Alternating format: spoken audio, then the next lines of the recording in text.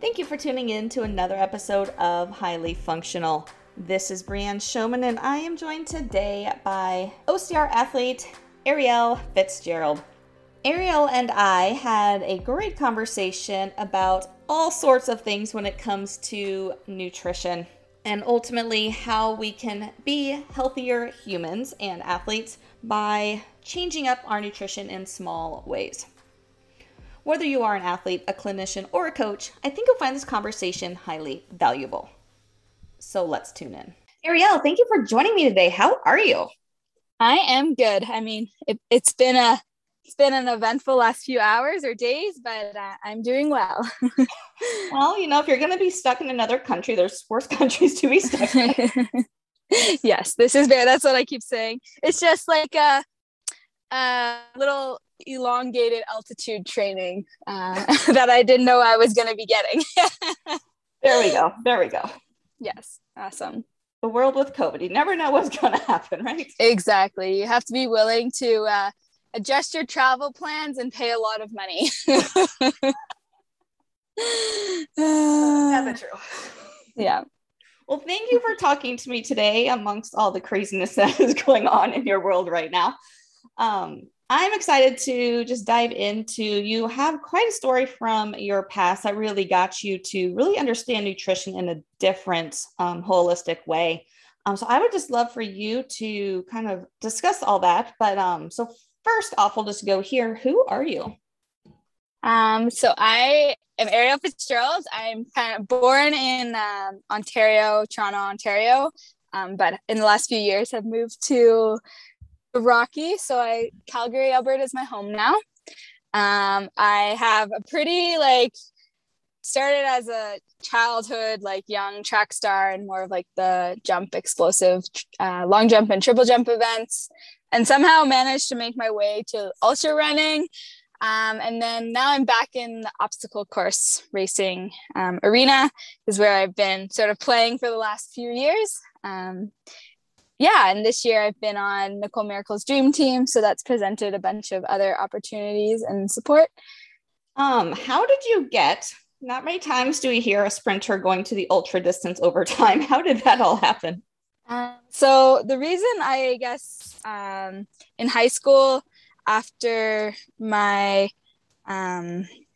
junior year, probably, I started getting recruited by a lot of different scholarships and was being flown across Canada, being flown into the States just to see different schools, as well as training and studying for all these different tests in the States, and then keep academics there. That I think I just got overloaded with stress and then ended up having some health issues my senior year, which sort of forced me to quit sport completely.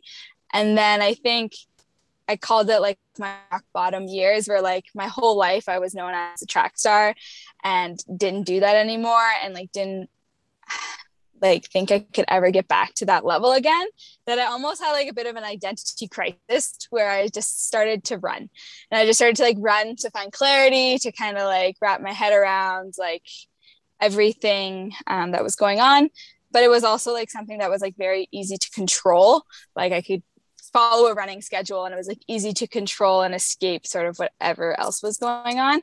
And I think just doing that for a few years pulled me into longer endurance sports, as endurance is definitely a metaphor for everything I was going on with my health. But the short thing, the short story is, I was running, I was listening to a podcast about ultra marathoning, and I was like, hey, I wonder if I could run 100 kilometers, and went home and signed up for my first 100-kilometer race. That is the short version of how it actually happened. And actually at that time I wasn't running. I had broken my humerus, so I was just walking. And I was like, maybe when I can run again, I should run this 100-kilometer race.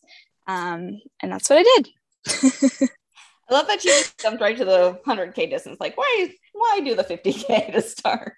Oh, it was funny. I turned 21 that year, and my goal was to run a half marathon, 21 kilometers for 21 years.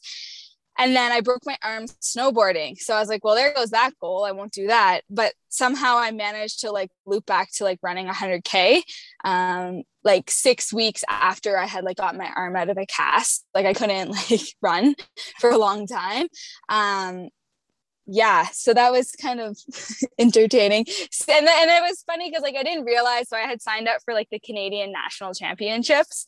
Like that was sort of like the race I had signed up for. And then I was like, oh, my work had asked me at the time if I wanted to run this marathon. So I was like, sure, I do a run on like, so I ran my first marathon 6 days before I ran my first 100-kilometer race. So it was just like a really big like band-aid approach, like flew across the country by myself at 21 years old, like walked to the start line, had no fuel, no water, like nothing with me, just like no support, and ran this race. Yeah, that was sort of how it all started. Well, good thing the body is resilient at 21 years old. Yeah, exactly. Or like if you're like kind of, I think there's a lot to be said about just like the unknown and like no expectations, just this like whole world of unknown, that forces you to become like a very good problem solver and less like reactive to when things go wrong. Like, you know, like you have no expectations, so you don't even know if things are going wrong. So it's a lot easier to kind of keep going. Which there's a lot of truth to that for sure. Yes. Like, if you don't know this isn't normal, then just do it. Well, I remember like, because when I ran my first marathon, like I had run like a pretty good time for like your first marathon. And I remember like like not knowing, like I had just like, it was just like a long run to me. And my friend called me and was like, is this actually your name on the list? Like, did you just do this? And I was like, yeah. And I was like, I don't know what any of these times mean. And then she was like super excited for me. And then like at this race, this 100-kilometer race, I ended up finishing. I was the first female. I like ran a standard to qualify for the Canadian national team, was invited on for Worlds, and then I had like finished third overall. So I was like on the men's podium, and like no one knew who I was. Like I had no idea what I was doing. And the guys were just like, "You're telling me you ran a marathon, like a 3-hour marathon 6 days ago, and now you're here?" I was like, yeah, I don't, you know, like it was just like I didn't care. Like I had zero attachment to like any form of expectation or outcome. And I think there was a lot to be said about that young and naive sort of, I wish I could go back to that mentality, to be honest. Yeah. Let's take a quick break to talk about Power Insole. When I first heard about this product, I was automatically turned off because of the name. I thought it helped support the foot, which was a huge no for me. I quickly found out I was wrong. Power Insole is a 2x2 gel pad that goes inside your shoe that works on your body's cells to help improve your recovery and your performance. I've been testing this out for a couple weeks now and really am amazed by the results. Like my body just feels better, my legs don't feel as heavy. And one really cool thing is you can put it on an area that's maybe injured or just achy, and that pain and stiffness goes away quickly, or at least it did for me, which I thought was awesome. If you are looking for just a simple, easy way that you can enhance your recovery and your performance, I really encourage you to check out Power Insole and give it a test ride for yourself. You can find more information about them and pick up one for yourself at getyourfixpt.com/powerinsole. And if you use code GETYOURFIX at checkout, you can save 10%. You can also go to my partners page, getyourfixpt/partners, and find the link directly to Power Insole as well as all my other partners. And now let's get back to the show. Do you tend to like go into races fairly like nervous with expectations now, or do you do your best to kind of just keep it as far as like I'm just here to have fun type mentality? So I tend to take things a lot more seriously now, but I've been like working on a bit of like the balance of it, like depending on the race. Like I found obstacle course racing like is very different than like, so like running 100 kilometers on a road is like very like straight, linear, like everything's quite controllable. Like you're pretty much like in your own world. Where obstacle course racing, you generally have to like not use a watch, like not like, you know, like you're more gauging yourself off like the obstacles and like the people in the race and who you're with and who you're not with. So it's very different. Like I remember, so when I went to World Championships, I like had a really horrible race because I was like really excited and like, you know, like my fitness was a little bit better. Like I just felt like I was excited to like, so everything my first race went absolutely right. Like despite like only eating like 200 calories, I was like, all my splits were the same. Like every single 10K split was like within minutes of each other. Like, you know, didn't really like have this massive bonk, like got a little dizzy, like when it got hot, but you know, someone gave me some water and like a salt tablet. So it was like very, like everything went right. And I didn't realize going into my second one that was like a very abnormal experience or like out of the ordinary experience. Right. So then in my second race, when I went in, I had gotten sick on the plane. So I had a cold and just like, I wasn't good at problem solving for the second race. So then the third time I ran, or the third or fourth, like the second time I went back to World Championships, I was able to be a lot more like calm and like less expectations of myself. And as a result, I like did better. So I think it again, I guess it depends on what I'm training for. But I was saying, like, I guess this weekend to people, when you are like like I'm very internally motivated. So like, it doesn't matter what race I'm lining up for. If I care about it, that's what makes me nervous. Like it could be like a local race makes me more nervous than a world championship race, depending on like my expectation to perform. So I think, yeah, I guess it depends. Yeah, it definitely makes sense. Definitely makes sense. Yeah. Well, let's dive in. You mentioned it in passing as far as having some health issues that took you out of running for a while or doing much of anything for a while. I would love for you to kind of dive into that story because it's you learned a lot from it and it's kind of brought you to where you are today. So share that with us if you wouldn't mind. Yeah, for sure. Like, do you want to go back to like the beginning? Go to the beginning. All right. So I guess like as a kid, I was like very active and just involved in a lot of things. But I was also like, I had a super horrible diet, like very like processed, like lack of vegetables, like full of sugar, like refined food. And everyone used to like joke to me like, one day this is going to catch up with you. And, you know, like, you know, you're lucky now because you're young and like healthy and active, but one day it will catch up to you. And I just kind of like always laughed until it wasn't like a joke anymore, because it didn't like catch up to me in the form of like gaining weight. It had like the opposite effect where like I stopped sort of just like not absorbing. I wasn't getting in enough nutrients because my diet was very like, there wasn't many nutrients in it. And then like my gut started like not absorbing like a lot of calories because it was inflamed. It was like just upset with what I was feeding it. So like I lost a ton of weight. And like, I shouldn't say like a ton, like I was already small. So it only took like 10 pounds, 10, 15 pounds for people to be like, what happened? You know what I mean? Which generally, like if you're larger, you can lose like 5 to 10 pounds, like if you get a cold, right? So it wasn't like I was like, this happened for like a year, like, you know what I mean? Like it was a long time. It was like months before someone was like, what's going on? And at the time, like gluten, like allergies, like IBS, irritable bowel syndrome, Crohn's and colitis, like there wasn't a ton on like gut health and gut biome and how like stress impacts our gut biome and like our ability to absorb things. So like doctors were like, she has an eating disorder. Like she's, you know, she must have an eating disorder. And then when your parents, like, you know, and there's no other explanation for it other than like, I have an eating disorder. I'm small, I'm losing weight. I must like have an eating disorder.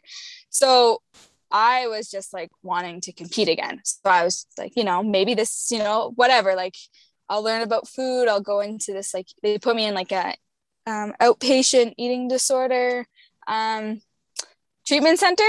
So this was like all going on in like my senior year. So it was like emotionally challenging in the sense that like a year ago, I was like, had won provincials. I was like being flown around the country, like recruited for all these like different university scholarships, to like not being able to go to track practice, to like having my heart tested like twice a week, to having like weekly blood work done, and now to like driving like an hour to do this like in treatment thing. So it was like very like emotionally challenging. And I just remember like going like a couple times to this like program and just coming home and being like, this is not what's going on. Like I just couldn't even like relate or comprehend or like anything to what these, like I could sympathize with what these like girls were going through, but I couldn't like relate to it in that sense. So I refused to go back, and I refused to go, and they were actually trying to put me into like a hospital, like an inpatient one, because like that's how like malnourished I was. So they wanted to put me in like in person, like IVs, bed rest sort of ordeal. So like kind of like at the same time, I like received a call that like I could go to the hospital and like be hospitalized for a few months until things improved. And I just like was like, no, I'm not going. Like I refused to go. And it was like a huge argument with like my family, my parents, because like everyone was scared, and like to them this is like what was an answer or like the only solution, but like to me I like couldn't, like it wasn't the answer. I just like knew in myself. So I just, stubborn as I am, was like, I'm not going. Give me like 4 months, or like, give me like a month, I think I even said, to like prove that I can like make improvements, like I can figure out what's going on. And at that time I had found Rob Wolf and Sarah Ballantyne, who land more in like the paleo space. Like Rob Wolf had a very similar story to mine, and then Sarah was like really into like autoimmune conditions and like healing the gut with food. And I was like, hey, this like sounds like something that could maybe work, just based on like my symptoms, and like Rob's story was like very relatable to mine. And that's sort of what I did. I like started like religiously, like I think for a year. So I did like listen to like what the doctor told me. Like I stopped exercising, I stayed on bed rest, like, and then I just like kind of made like my own at home like treatment center, and like nourished myself with like real food, versus like going into this hospital setting. And then like as weeks went on, I started to get like life back in my face again, and like my gut started to heal. And I mean, gluten and dairy like are two things that I had to like keep out of my diet. And originally when I first started healing my gut, I had to like keep all grains out. But then as I like healed my gut and improved, I've been able to like incorporate these things back in.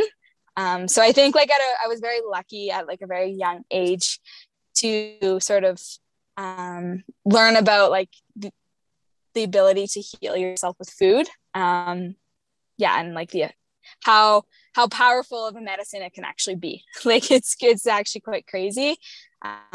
Which is what led me to like studying into nutrition afterwards as well, because I was like, oh, this is like very interesting. The reason, like, so I went into holistic nutrition instead of like dietetics, primarily because I did have a bit of like a relapse where not like relapse isn't the right word, but like I was getting healthier and then I kind of like started to slip again. And it was at the same time when I had like gone back to university and started running competitively. And I just think it was too soon. So like the holistic appeal was just like learning, to me it was like really attractive, like learning about how like stress and the role stress plays on the body and its ability to like be healthy, right? And like its ability to absorb food, and if you're always stressed and like fight or flight. So that's sort of what drew me to studying in more of like the alternative, looking at the big picture versus just like focusing in on like the nutrition. And I think it's so like people don't truly understand, or most people, I don't think, the impact that just like everything in life has on our gut, on our health, on injuries. Because so many times people are like, oh, well, I'm eating this many calories, or I'm eating enough, but I'm still like having these health issues or these medical issues. And there just is so much interplay between like what the body's actually doing and how much it can actually, what it can do with that food that you're putting in it. Yes. Right. It's like, and like the gut, like we're just tapping into like the gut's ability to absorb things. Right.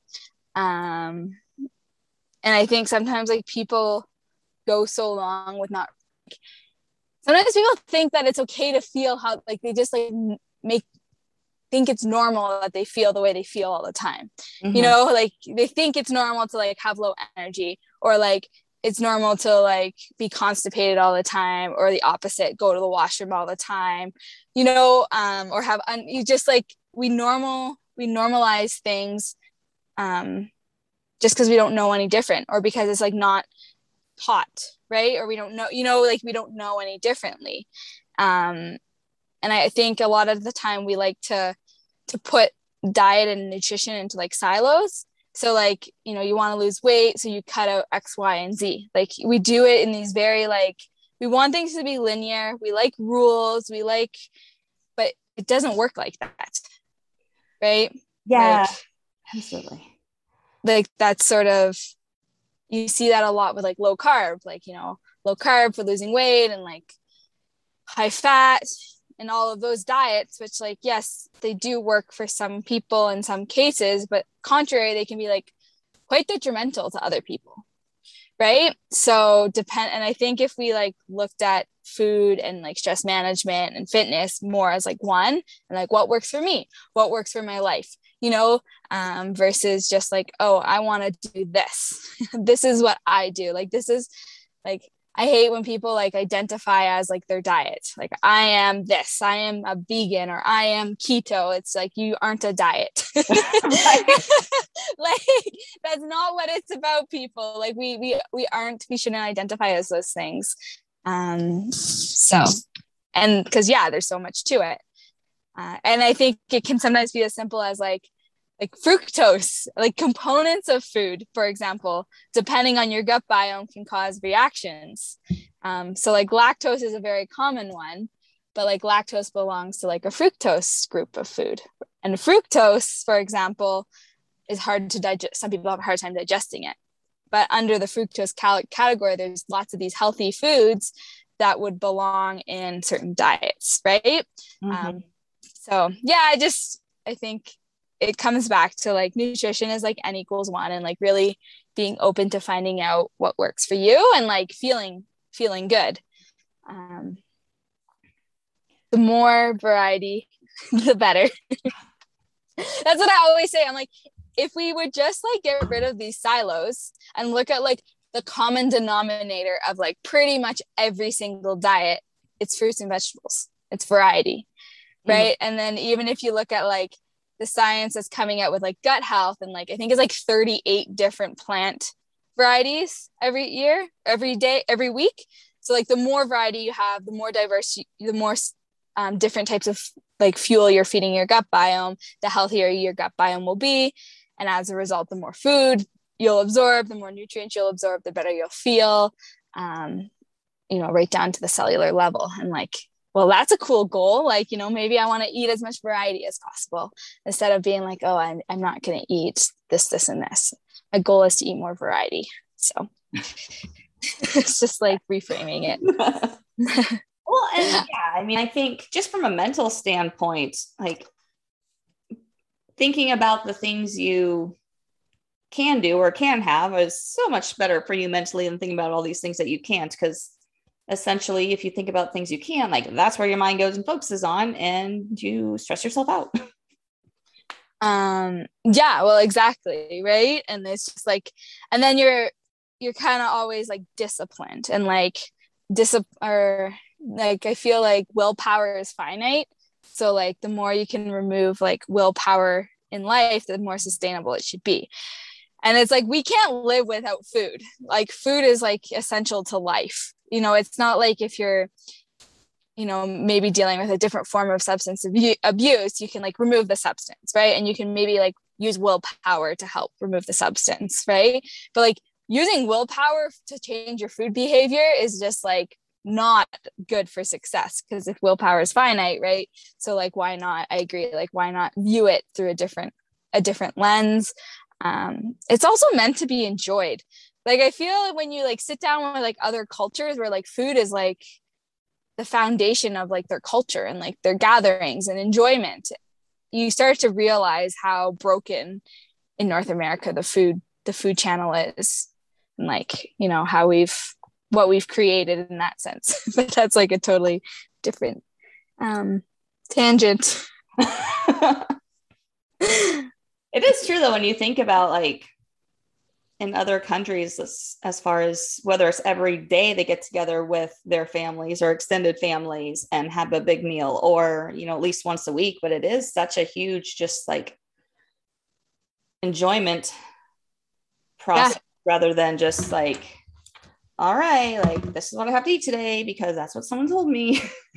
Yeah. Right. Or we have abundance of waste. Right. Mm-hmm.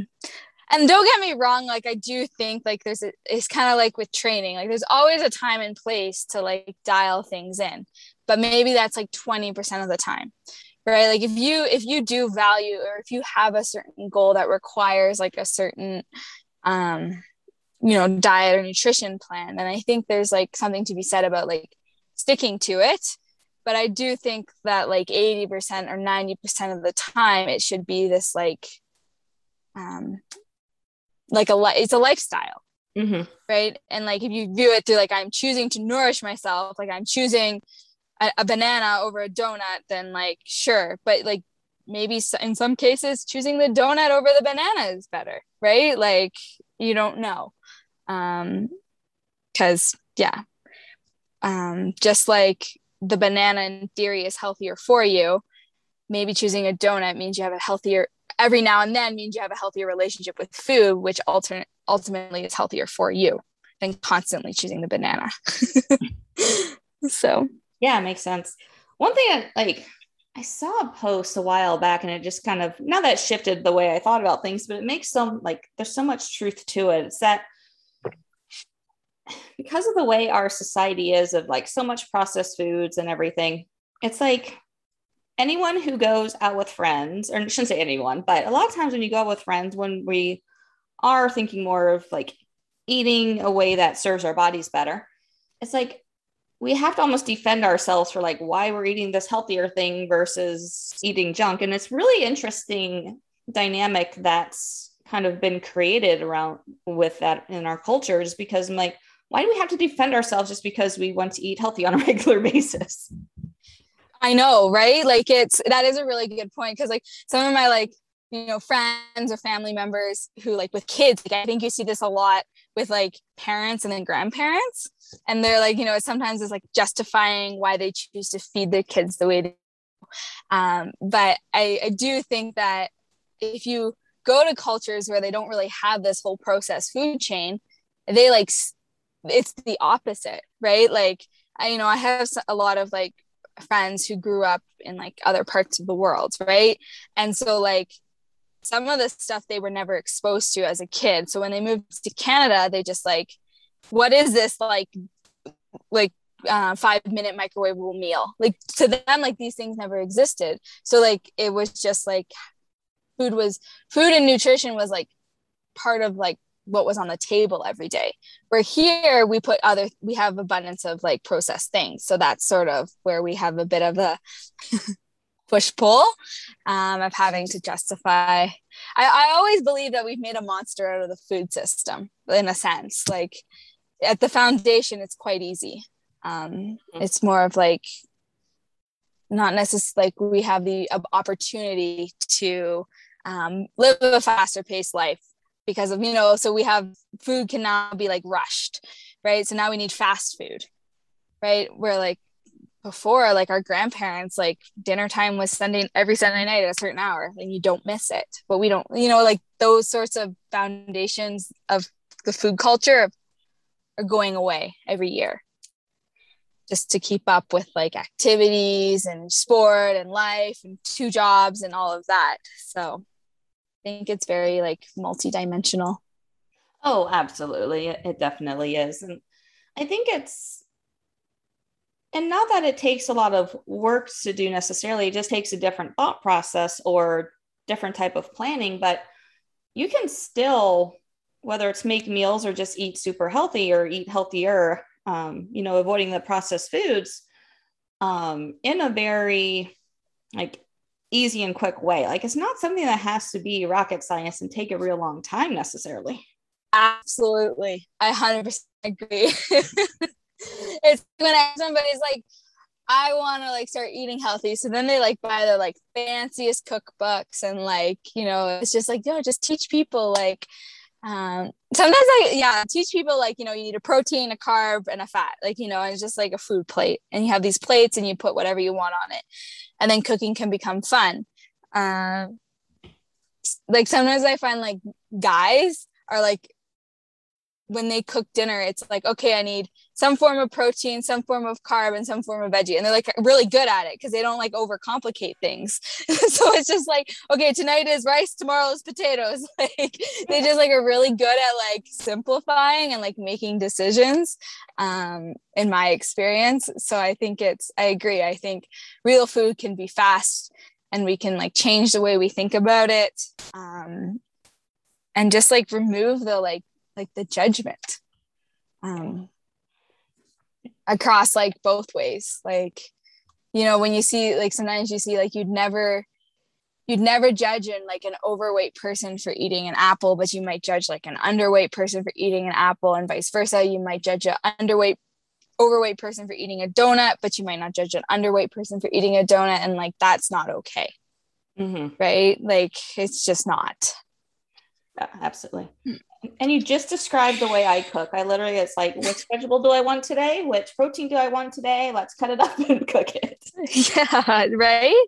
And it's like really not that hard. And like, I think the fun part is like, let's play with spices, or let's play with sauces. And like, that's where you can get creative. And just like ease of decision making. Oh, absolutely. Absolutely. So, and then I also think like, eating like seasonal, like, a lot of people say like, oh, I can't afford to eat this way, but it's like, you can, if you like, eat what's in season. And then like, cook like tip to tail. Like if you're buying a full chicken, like make soup with it the next day, or like make broth with it. And it's just like integrating, like it's a bit of like habit change. And then it's like, well, you don't have to do this all at once, but these are all things you can do.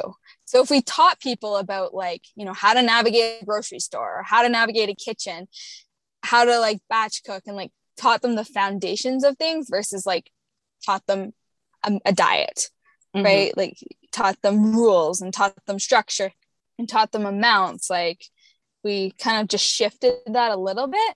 I think it can make a huge difference.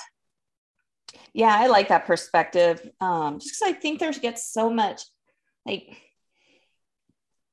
nutrition, diets, whatever you want to call them, like it's gotten as debated and as heated as like religion and politics has, as far as like, you have to be plant-based, or you have to do keto, or you have to do this. And I'm like, why can't we just educate people on healthy food choices and let them decide what's best for them?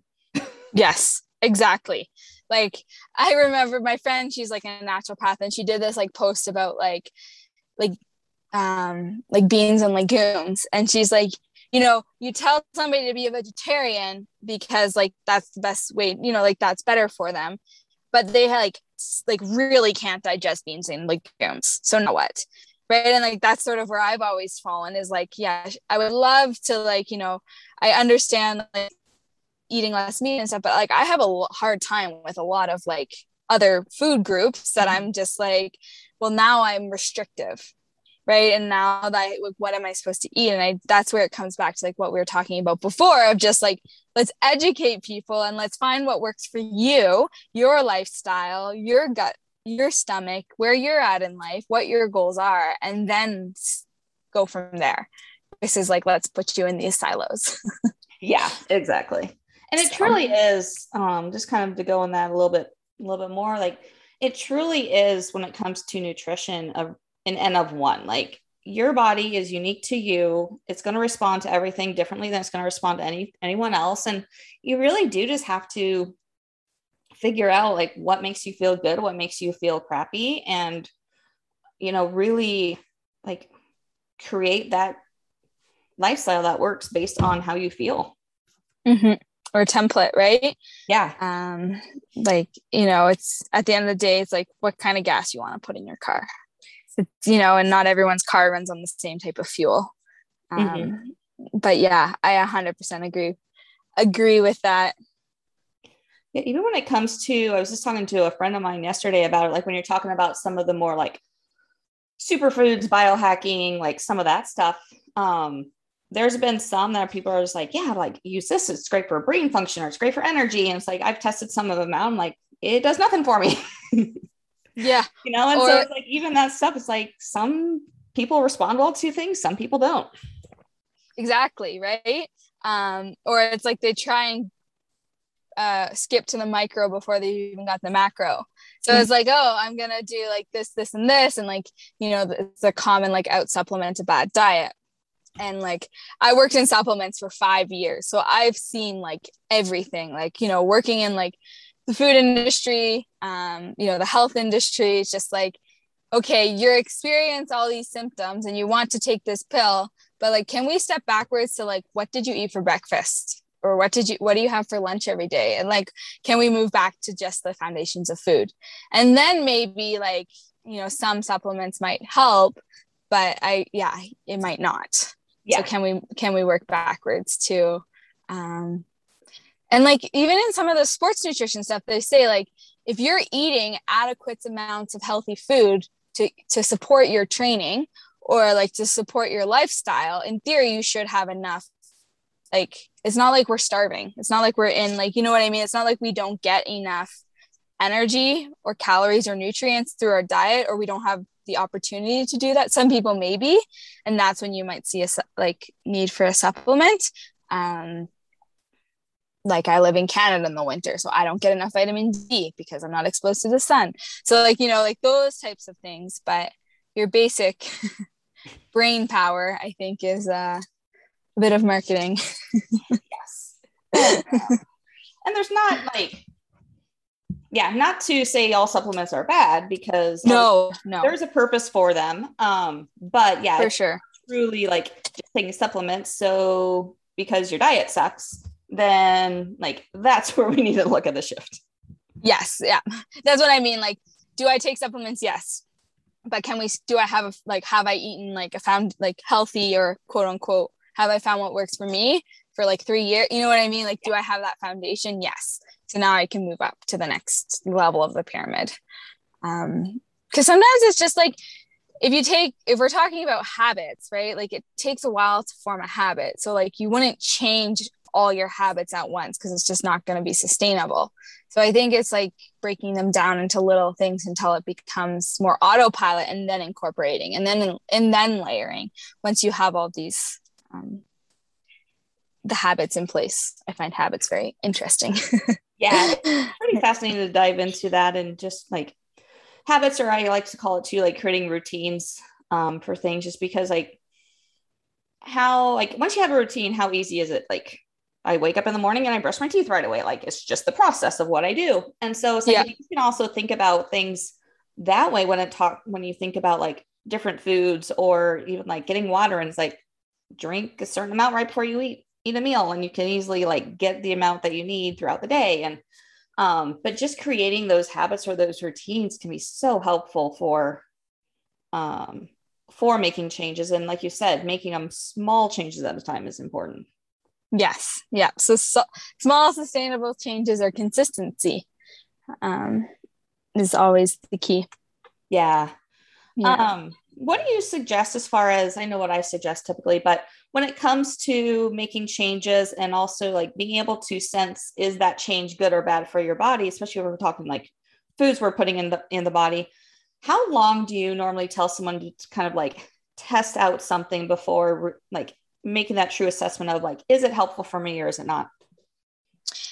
I mean, I think like depending on what you're doing, like a couple weeks to really see, like, there's two parts to it. It's like, don't try and change too much at once. And then there's the other part of like, so like, I guess it depends on the context too. Like if, you're removing, say, dairy from your diet, so like remove it for like 21 days and then like incorporate it. Generally, you'll have a reaction to it kind of immediately within the first like few days or week, right? But then I think with some of the other stuff, it's like a supplement could take a while to see the benefits. Diet, like, or building muscle, like that can take years. And I don't think people realize that. Right. Or like leaning out, like, can we talk about other metrics, sleep, mood, sex drive, performance, like, all of those things are like earlier metrics or even more important metrics to measure than whether it be a number on the scale, or like check-in points, right? Mm-hmm. That I think are much more valuable than numbers. Yeah. And then there's your blood work, right? I don't have a certain because I guess it would depend on what you're dealing with. Like, mm-hmm. If you're dealing with somebody who's maybe like seeing low levels of testosterone and high estrogen, like hormone disruption, that could take a while. And then is it something like, let's remove caffeine, let's test cortisol, like those, then you're looking at, months. But then if it's something like sleep, like maybe someone's not sleeping because they're not eating enough carbohydrates to support their training. Well, you can see improvements in like a week or 2 weeks almost sometimes with that stuff. Mm-hmm. That makes sense. You normally say, I'm curious. 30 to 60 days, depending on what it is. Yeah. I think we need at least that time. And the other thing that's interesting too, that I found, at least for myself, is there's times that I may try something new just to see what it does for me, because it's like cherry juice is one of the big ones. So I started drinking cherry juice in the evenings, and I was like, is this really helping? I don't think it's really helping much. So then I took it out for a couple of weeks just to see. And then I noticed the difference that was making. So I think sometimes too, we might not really totally notice the change until it's like, well, maybe if I take whatever I added in, take it out, and then do I notice the difference too? I think that can be sometimes helpful. Oh yeah, that's true. Yeah, I like that. But yeah, I agree. It's depending especially if you're dealing with micro things, mm-hmm. It's good to, it takes a while. And the other thing is it's not like we're in a science lab where everything's isolated, right? Where there's like no other factors that might be influencing the outcome. So the longer you have with it, you know what I mean? Like if you do something for 2 weeks and all of a sudden, well, what else changed at that time? So then have a bit more time to see the adaptability depending on what's going on. Yeah. Yeah. And I think too, just kind of taking it full circle back to what you're dealing with too, is when we are talking nutrition, yes, we're cleaning up the gut. That's absolutely necessary, but we also do have to remember, like, those life stressors are still going to impact us. So you can eat us, amazing and clean all your nutrition up. But at the end of the day, if we don't address all the other, and not that we can clear stress from our life, like that's just part of life, but creating, once again, like routines or things around in our lives in order to really manage that stress better is super important too. I agree. Right. Especially like to that point, like caffeine is always a good one because caffeine has a lot of benefits to it. But then it's the question, like, am I like abusing caffeine? And like, and I think sometimes if you're like really busy and tired and it's lethargic all the time, well, it's like, well, am I abusing? You can maybe look to like making a change of like, okay, instead of having 5 coffees a day, I'm going to have 4, or like, and depending on where you're at, like, can I see it differently? Because I probably giving up caffeine if you're already stressed out and not really sleeping and ripping out that Band-Aid is going to put way more stress on the body than just like taking a smaller step back and then maybe going back and back and back. Yeah, definitely. And I think like, I have nothing against caffeine, but if someone's using caffeine for the whole sole purpose of they aren't getting enough sleep, like, that's when you take a look at some lifestyle changes. No, it's so true. Like I had nothing. I sleep a lot. I've been like a very like routine person, and like in the last little bit, I had some like had a reason to give up caffeine. And like the first time I tried to do it, I was like, oh my gosh, I feel like I got hit by a bus. Not because I used it like just like withdrawing from caffeine. So then I kind of started like drinking it more again, not as much. And I mean, I drink like maybe max 2 cups a day. Like that was sort of my thing. And then I moved to 1 cup, and now I've been like 0, but like kind of a bit more, but you don't need it. Mm-hmm. So I think it's cool to see it like, oh, no, it wasn't disrupting my sleep, but that afternoon when I was like really anxious, I think that had something to do with my coffee. Like, you know, so it's just like being aware of, it goes back to like what we were just saying of like removing something and like giving it enough time to see how it actually impacts you. Yeah. And impacts everyone differently. I have no need to give up caffeine. I sleep a lot. My cortisol's fine, like all of these reasons. But sometimes it gives me anxiety, but sometimes it helps me focus. So yeah. It's kind of like, right? Like it's like a bit of that push-pull. But yeah. Well, and then there's, when just talking about caffeine, there's so many factors as far as everyone metabolizes it differently. So some people, it's like that cup is out of your system within a couple hours. Other people, it's like 8 hours later when you're trying to go to bed and it's still in your system. I know, right? Yeah, it's true. And I remember this was a while ago, but like, let's do it. It's like some people who have like really fast, I think it was the liver, right? If their liver like processes it really well, they can handle a cup of coffee before bed because it's gone. Like, but other people not.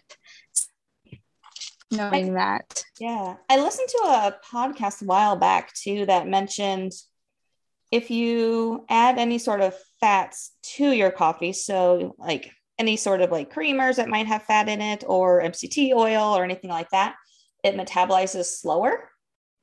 I could see that. So it's kind of talking as far as like, if you're wanting it for like to help with brain power and focus and that sort of thing, then you might want to add a little bit of fat to it in order to like let it last in your system a little bit longer. So that could also be a factor as far as how long it's lasting in people's systems and sleep. That is really true. Huh. That's interesting. Yeah. Because fat slows everything down. So it makes total sense. Yeah. Mm-hmm. Let's see. Is there anything, I know you have quite a background, is there anything we haven't discussed that you feel is super important to mention to the listeners? Eat enough always. Like I think like be kind to yourself and be patient too. I don't know like any specific questions. Yeah, it's so like I find nutrition is just so, as we said multiple times, n equals 1. You know, depending on what your goals are. So like, you know, 5 years ago or 6 years ago, my goal was gut health. So my diet looked a lot different than it is now when it's for performance. And I think a lot of it is taking some time, but it also is like being patient and like, don't be scared of change. And I think that's another thing is like, don't be scared to try new things. And if it's like against what you might have believed before. Awesome. Well, Arielle, thank you so much for your time today. If someone wants to ask you more questions or just follow your OCR journey, where can people find you? I'm on Instagram at, I think my handle is Arielle Fitz 22. I like that. I think that's what it is. That is what it is. Sounds right. I'm happy to help. I love talking to people about this. Yeah. Awesome. Well, thank you for having me. Of course. Well, thank you so much. It was a really fun conversation. My pleasure. I really hope you enjoyed that episode today. Before I close out, I want to talk to you about my 8-week return to running program. If you've been off running for a period of time just because life's gotten the best of you, or maybe you've been injured and had to take some time off, returning to running properly is key. Meaning don't ramp up too fast, too soon, or you're just setting yourself up for injury or perhaps re-injury. That's why I created this 8-week return to running program. It ramps you up properly and safely so you can minimize that risk of injury as you return to running. So head over to getyourfixpt.com/courses to check out my 8-week Return to Running program, as well as all of my other online programs. Thank you again for tuning in today, and until next time, let's go out and be highly functional.